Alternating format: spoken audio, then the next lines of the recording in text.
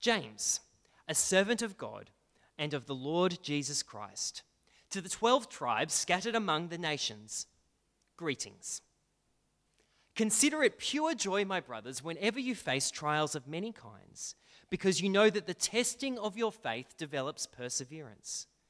Perseverance must finish its work so that you may be mature and complete, not lacking anything. If any of you lacks wisdom, he should ask God, who gives generously to all without finding fault, and it will be given to him. But when he asks, he must believe and not doubt, because he who doubts is like a wave of the sea, blown and tossed by the wind. That man should not think that he will receive anything from the Lord. He is a double-minded man, unstable in all he does.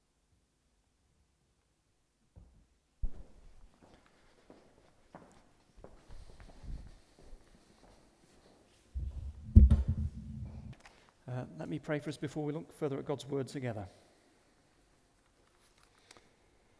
Heavenly Father, may we not just be hearers of your word, but also doers. And we pray this for our flourishing and for your glory. Amen. Well, in the world of advertising, there is something that is called a call to action. It's that prompting that urges the reader or the viewer to take some form of action. Call now, right now, in a website. The received wisdom is that every website should have a call to action, a response that it wants its users to make. It might be the click point which says download now or subscribe now. There's a definite response that you are being called to make rather than just absorbing the information.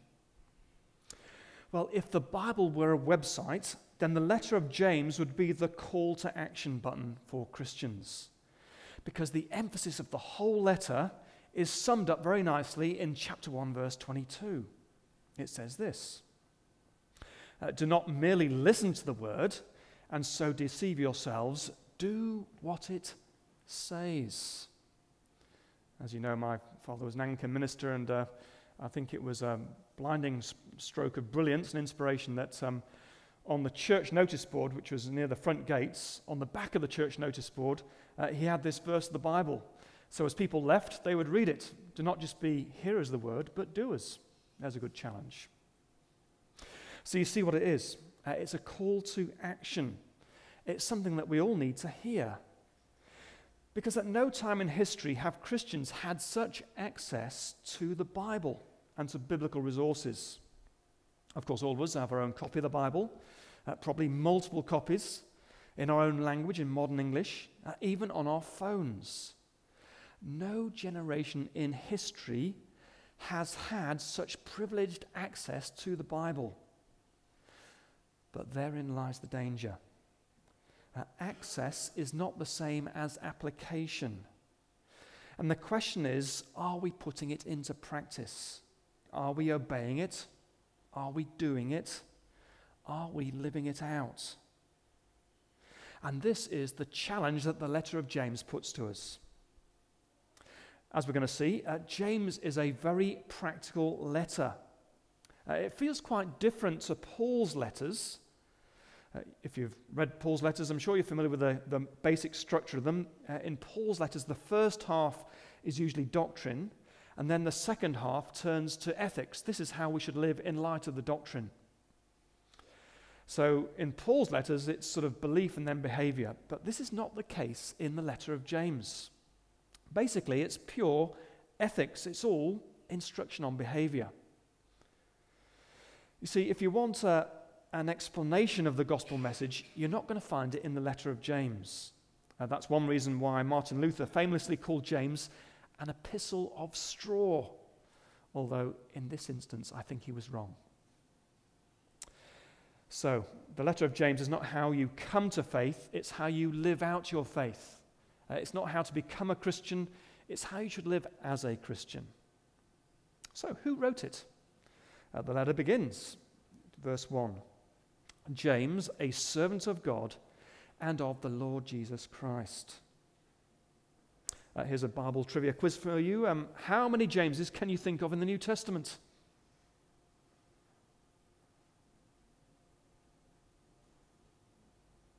1? Well, I can actually up the number to at least 3. 3. There are 2 Jameses amongst the 12 apostles, believe it or not, which must have been confusing for them. James, the son of Alphaeus, and James, the brother of John. He was the one who was executed by Herod in Acts 12. But there is a 3rd James who was, anyone know? The brother of Jesus, that's right. Galatians 1 verse 19, Paul refers to James, the Lord's brother. And not only was he Jesus' younger brother, but initially he was also a skeptical brother. You look at John 7 verse 5, it says, not even Jesus' brothers believed in him. However, fast forward, Acts 15, and what do we find? There is James, the brother of Jesus, who is the leader of the church in Jerusalem. And here he is now writing a letter describing himself as a servant of God and of the Lord Jesus Christ. You see, Jesus is no longer just his brother. He is the Lord Christ that he serves, the one who is equal with God. It's interesting to ask the question, what happened to James, the brother of Jesus? What was his journey to faith? And we get this little bit of an insight, a little glimpse maybe in 1 Corinthians 15 verse 7. It says this, where it's talking about the resurrection appearances of Jesus. Then he, that is Christ, the risen Christ, appeared to James and then to all the apostles. And presumably this was the turning point for James, the brother of Jesus. And therefore you see, the fact that this letter is a practical call to action, and the fact that it's written by the Lord's brother is particularly telling. Because, of course, James would have grown up with Jesus. He would have lived in the same home as Jesus. And he would have seen firsthand Jesus living out in perfect obedience the law of God, living out the gospel, living out his faith. And so he's saying, this is how we need to live. And so he writes this letter calling us to be like Jesus, to be action men or action women rather than just people of speech. So who's he writing to? Verse 1 continues, to the 12 tribes scattered among the nations. Greetings to the 12 tribes. Now then, if this was posted today, it probably returned by the sender, by the Australian Post, on the grounds that it was insufficiently addressed. Who is he talking about? Well, actually, this is one of 7 what we call general letters in the New Testament. That is, they're not addressed to any particular congregation, but to the church at large. So James is a general letter. It's an open letter. The 12 tribes could be referred to and could be referring to Jewish Christians dispersed from Jerusalem by the persecution which broke out, which we read about in Acts 8. And therefore, James would be talking to his former church members if it's referring to the Jewish Christians who've been dispersed. But he could also be talking to Gentile Christians, the 12 tribes in the sense of the true Israel, the true people of God, and the ones who are scattered as exiles throughout the world. Because we know, don't we, from Hebrews, as we saw recently, Christians are exiles, and we're exiled from our true homeland in the new creation.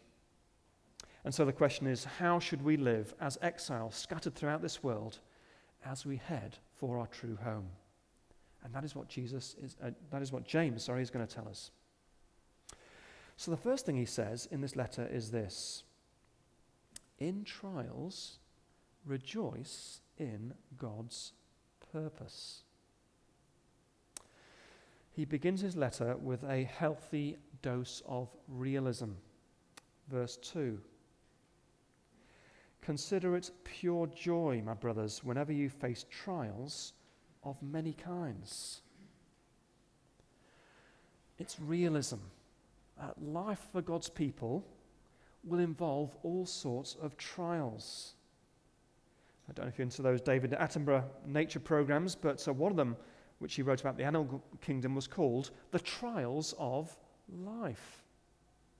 And that would be a good title for a series about being a Christian in this world. The trials of life. And of course, they take many shapes and many sizes. Because we, of course, have all the difficulties common to life living in a fallen world. We have illness, we have bereavement, we have financial stresses, we have job losses, we have work pressures, we have relationship breakdown. But on top of that, as Christians, we also have the opposition we face for our faith.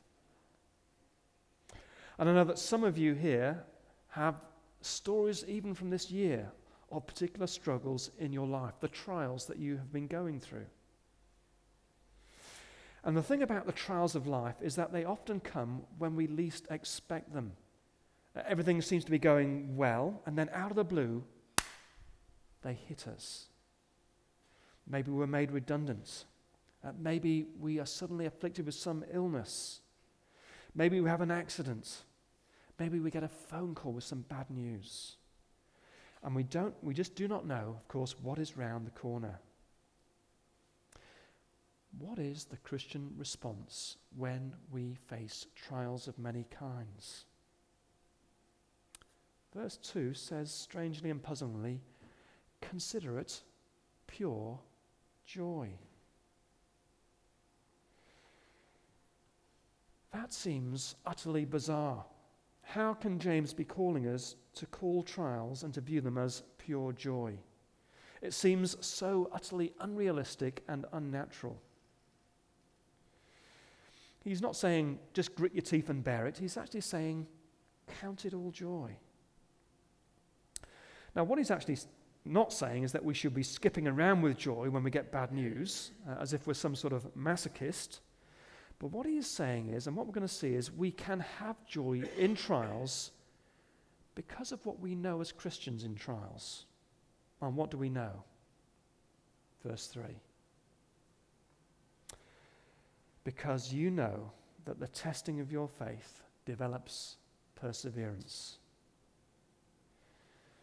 As a Christian, when our faith is tested, it is tested when we undergo trials, hardship, when we're put under pressure. Testing is painful, but it has a purpose. It is ultimately for our good, for the good of our faith, because out of it our faith emerges stronger and purer. The word translated testing here is used in the Old Testament about a refiner's fire. Psalm 12, verse 6. The words of the Lord are flawless, like silver refined, that is tested, in a furnace. Now, a couple of council cleanups ago, we were walking around our local streets, as we happen to do at that time of year, just seeing what our neighbours are throwing out and seeing if we can find a nice place for them in our garage. And if you've seen our carports, you'll know that we're quite successful in that. And I came across this mound of very unimpressive looking metal. It was some lead flashing off a roof. And it was about a metre, it all folded up, covered in dirt and paint. And I thought, we are going to have fun with this. And so, took it home. Didn't pull any muscles in my back, fortunately. And got the boys, and we got it all together, and we put it in a pan and put it on the barbecue burner. And sure enough, it melted. But on the top was this huge amount of gunge and scum. And then, of course, came the magical moment where we get the spoon and we scrape it back, and underneath is this pure, radiant silver lead. And the boys all sort of let out this exclamation of, ooh and ah, and how amazing. And there it is, the refiner's fire, the refining process. It is beautiful and it's exciting, especially if you're a kid and maybe even as an adult. When we put whatever it be, gold or silver in a furnace, we're not trying to destroy it. We are refining it. We're getting rid of the muck, getting rid of the dross. And when it comes out of the furnace, it comes out purer. And so it is with our Christian faith. In the midst of the trials, it is refined. And when it emerges from the furnace of hardship, it is purer and stronger and more valuable. And when we hold on to that truth in hard times, it means that we can have a sense of joy in them, because we know that the testing of our faith develops perseverance. Perseverance, of course, means endurance. It means fortitude. It means strength. And that is an essential quality of Christian character. It actually comes up repeatedly in the New Testament. Hebrews 10 verse 36, you need to persevere. Hebrews 12 verse 1, let us run with perseverance. Revelation 13 verse 10. This calls for patient endurance and faithfulness on the part of the saints. So you see what we need as Christians. We need this stronger faith which endures. And it only happens as we pass through the fire. A believer's faith and character emerges from an experience of hardship with a dimension and a quality that they would not otherwise have had. And of course we see it throughout the history of the Bible. Abraham, Joseph, David, and classically Job. We see it in figures of church history. And we see it in people of our time. Not least, who we looked at in the kids' talk, Joni Eareckson Tada. I've got another quote from Joni I'll read to you. This is what she says. And it fits in beautifully with what we see in James. God is more concerned with conforming me to the likeness of his Son than leaving me in my comfort zones. God is more interested in inward qualities than outward circumstances. Things like refining my faith, humbling my heart, cleaning up my thought life, and strengthening my character. There it is. Joni's got it. But she's only got it through an incredibly difficult time of testing in her life. So, as our faith is refined, we persevere, we are strengthened. And we see it in Joni's life, and I've seen it in the lives of many of us here. And we have a quality and a depth to our faith which then encourages us to keep going. Verse 4, it says this, perseverance must finish its work so that you may be mature and complete, not lacking anything. Do you want those things, those qualities more than anything as a Christian? Do you want to keep moving along the road towards perfection, to being mature, to being ultimately like Christ, lacking in nothing? If you go on one of the book websites like Amazon, there are countless books about how to become the complete cook or the complete golfer or the complete guitar player. And that's what people want. They don't want to be just the okay cook, they want to be the complete cook who can do soufflés as well as burgers. Do you want to be the complete Christian? Do you have a desire to be the Christian whose character is rounded and matured, who keeps going to the end, and who is everything that God wants you to be? Because if you do, fasten your seatbelts, because it will only happen as your faith is tested by trials. And without this, your faith will remain immature and weak and liable to fail. You see, this maturity, this completeness, this is God's purpose for his children. But it doesn't come easily. It's not just an add water instant version. There's no overnight dramatic change. The road to Christian maturity is uphill and it's rocky, and that is the road upon which God will lead us. Now then, I'm sure you come across it, but there is a distortion in Christianity which basically says, I have my agenda in life, I have my dreams in life for the good life and a better life now. And Jesus basically is there to help me achieve my goals and to fulfill my agenda. And these dreams then get reflected in their prayers for health and success and everything working out. And yet that is a distortion of the Christian message. And God has a very different agenda. God's agenda is not basically to fulfill our agenda for an easy life. His agenda is to make us into the man or the woman of faith that he's created us to be. And sooner or later, these two agendas are going to collide. And they will collide when things go wrong in life. And when they do, and if we bought into this distortion, we will respond as we talked about in the kids' talk, saying to God, how can you let this happen to me? And saying, if that's the way it's going to be, I'm not going to trust you any further. So we need to remember the message of James. Consider it joy when you face trials of various kinds. And of course, what we're seeing is it involves stepping back and viewing the trial through God's eyes. It is an opportunity for God to work in our lives. It's seeing the bigger picture. It's viewing our life situation from God's point of view. But here then is the question. How can we do that? How can we come to this perspective? Because it is hard, especially in the trials of life. And verse 5 tells us. Verse 5, if any of you lacks wisdom, he should ask God. You see, to have this perspective amidst the heat of the trials of life requires us to have that heavenly perspective, and therefore we need God's wisdom. When you go to Google Earth and just put in your postcode, you get, of course, a satellite view of where you live. And you look down on your situation from a perspective that you wouldn't otherwise have. And you see where your house fits into the bigger picture.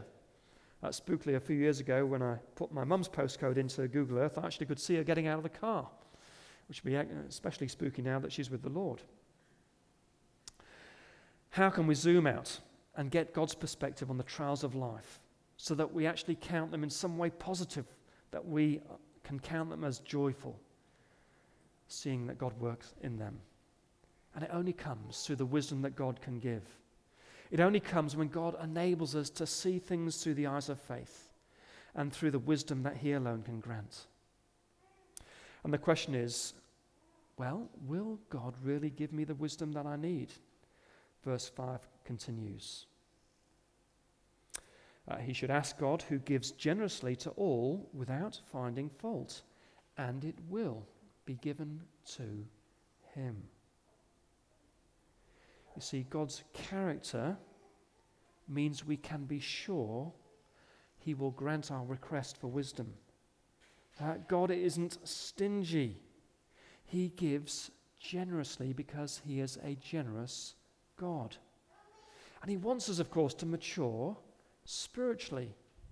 And so therefore, when we ask for wisdom, he is going to give it to us. We can be sure of that. But here then is the next question. Have you ever asked him for that wisdom? Have you asked God for that wisdom for yourself or for other Christians going through hard times? Often we pray grown-up versions of kids' prayers, don't we? Lord, give me a good day. Help me to get rid of this cold. Give me some relief from this unrelenting hot weather. And yet, when did we last pray to God for wisdom to see our trials from his perspective? As James will say later in chapter 4, verse 2, you do not have because you do not ask God. But finally, having said all this, there is a condition. Verse 6. But when he asks, he must believe and not doubt. Jesus himself taught the same about prayer, Matthew 21, verse 21. If you have faith and do not doubt. So what does this mean? Doubt, of course, is not referring to intellectual doubt, but rather divided commitments. The doubter is someone who is in two minds, who's got a foot in two camps. Verse 8, we'll go on to see, describes the doubter as a double-minded man. Literally, two-souled. This is somebody with a divided heart. Remember God's command in Deuteronomy 6, verse 5. You shall love the Lord our God with all your heart. And the doubter is someone who is not loving God with all their heart. The double-minded person is someone who's trying to serve two masters, as Jesus said. And yet a divided heart will not do. Such a person is spiritually unstable. Verse 6, because he who doubts is like a wave of the sea, blown and tossed by the wind. And then in verse 8, he is unstable in all that he does. They are blown all over the place when the winds of the hard trials come. And of course, ultimately, God will not be mocked. Such a person's prayers are not going to be answered. Verse 7 says this, that man should not think he will receive anything from the Lord, for he is a double-minded man. A husband, of course, would not put up with his wife two-timing on him, nor would a wife put up with that from her husband. And God will not put up with us two-timing on him, living with a half-hearted heart. He wants all of us, or he wants nothing. So here again, it's worth asking ourselves this question. Do I have a divided heart? Am I a half-hearted Christian? And is that maybe why I am all over the place spiritually when things go wrong? Is that maybe why I feel my prayers are not going any further than the ceiling? Why are we half-hearted? What stops us going for it? Isn't it that we think that we can actually get the best of both worlds? I'll love God, but also love money, for example. We think we can have the best of both worlds. But God ultimately can't be mocked. And ultimately, to tread such a path is folly. So what then should we do? Well, if we see that we are half-hearted, of course the Bible calls us to repent, to being wholehearted. In chapter 4, verse 8, James will say this, and we'll see this later in our series. Purify your hearts, you double-minded. Purify your hearts. It is a heart problem, but ultimately, only God can help us with that problem. I don't know if you've ever tried to perform open heart surgery on yourself, but it is quite tricky. We need to repent and commit ourselves to an undivided heart and to pray for God to do the operation in us. And that is the prayer that he will hear. And it's something that the psalmist prayed for. Psalm 86 verse 12 says this, I will praise you, O my Lord my God, with all my heart. And yet see the resolve to be wholehearted. Because look at the verse before, verse 11. Teach me your way, O Lord, and I will walk in your truth. Give me an undivided heart, that I may fear your name. You see what he's saying? Unite my heart. That's what we need to pray for. That's what we need to say, God, please do that work in my life. If the Lord was to have a soccer team, it would be called Heart United. Ho, ho. Because that is what he wants. People with hearts that are united in love for him. And such people who are united in their love for Christ then do pray in faith for God to give them wisdom in their hard times. And he does. And God then enables them to walk up the rocky road with joy as they grow in their maturity, as they deepen in their faith, and as they press on with endurance. Let me pray for us. Heavenly Father, help us to live out this passage of Scripture.